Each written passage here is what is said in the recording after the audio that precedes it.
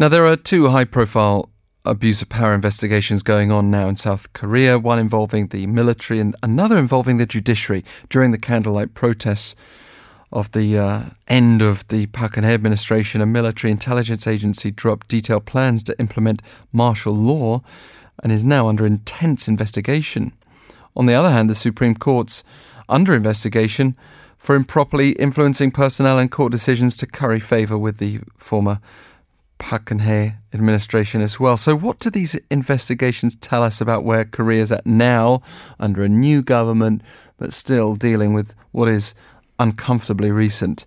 Jung Hwang, independent legal researcher with LawQuant LLC, is here. Good morning. Good morning, Alex. What can we expect out of the investigation into the martial law plan then? And that additional detailed plan has been found and made public. It certainly doesn't look good. That's right. I mean, it's attracting a lot of public attention, a lot of attention from the politicians. As you mentioned, the detailed plan was recently released again. So originally there was only about an 8-page vague outline of a martial law that only mentioned what kind of true movements might be involved. But the newly released 67-page detailed plan actually goes much further, including how to negate the power of the National Assembly. Under the Korean Constitution, National Assembly can actually cancel a martial law order, and this 67-page implementation plan actually goes into how you actually suspend the National Assembly from doing that. So it just actually has created a lot more confusion and a lot more suspicion on the part of politicians and the public. And what also went on Tuesday was that in front of TV at a military subcommittee meeting at the National Assembly, there was kind of a standoff between the defense minister, a former 4-star Navy general, and a colonel from the military intelligence agency, basically saying that, hey, you're lying. And it was a kind of a fascinating exchange at the same time, very disturbing exchange, and it's probably going to get worse as, literally the defense ministry and the military agency is actually pointing fingers at each other, saying that each other is lying. It's also fascinating to me what martial law would actually have looked like if it had come into force in the last couple of years. Would that have meant curfews for many of us? Obviously, the ability to break up protests, but could it have fundamentally changed our lives in the short term, not just, of course, harming democracy? I mean, for people who have, memories from, I personally don't have a martial law, seeing martial law in action in Korea, but if people who are a little bit older than me would, remember martial laws, declared under Park Geun-hye administration and so forth, as well as coup d'etats that went on.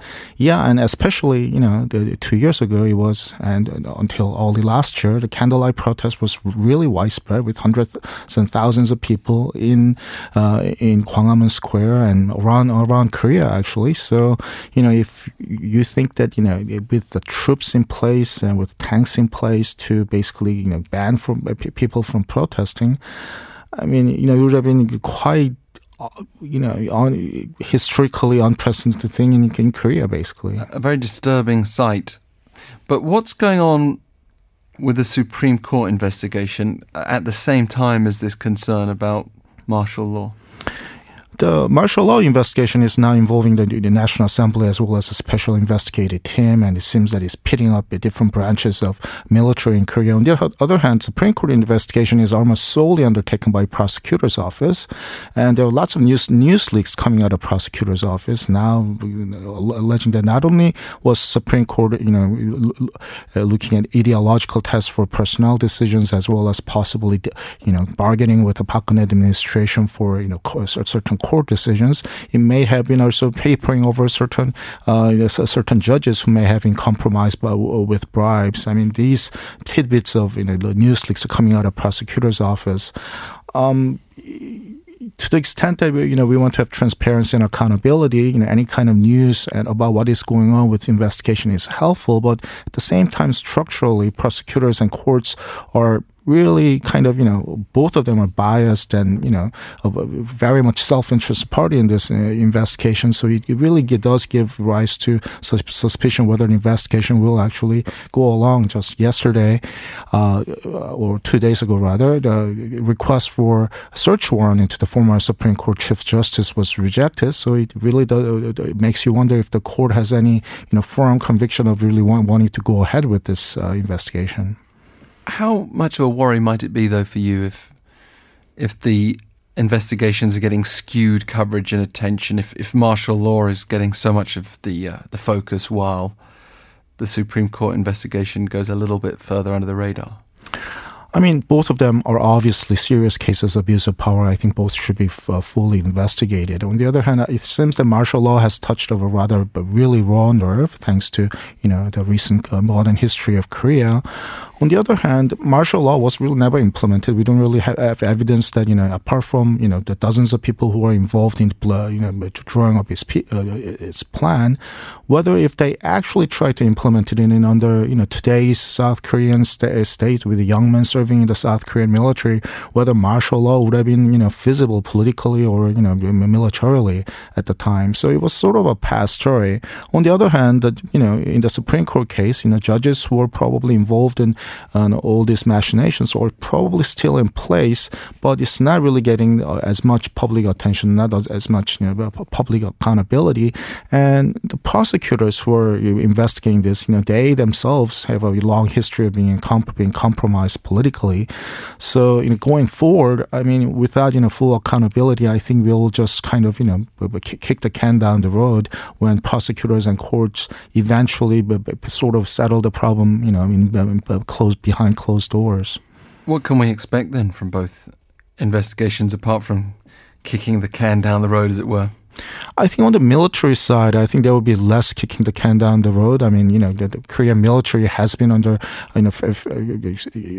periods of extreme reforms. The first instance was all in 90s when, a lot of the vestiges of previous military dictatorships, personnel decisions within the military were kind of expunged. I think, probably the politicians of this administration and the president especially will probably have resolved to do whatever it takes to criminal investigation or personnel decision wise. It will probably be fairly thorough personnel purge will probably go on. I mean, people are even talking about just abolishing the military intelligence agency altogether.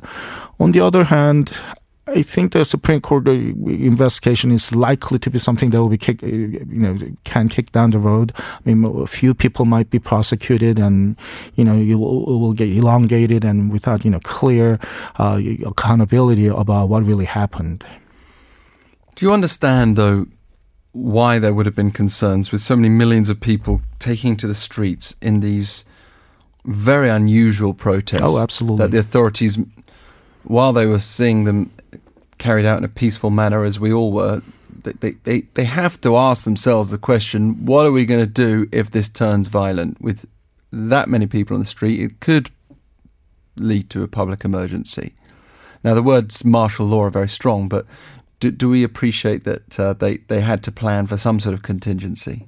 So, that's the argument about the public order, and, if that's the main story of the whole story, and I'm sure the people who have drew up the plans are sort of sticking with the story, although, kind of alternative stories emerging in the sense that, hey, we are just doing what we are told, so, it seems that the investigation will go up the chain of command.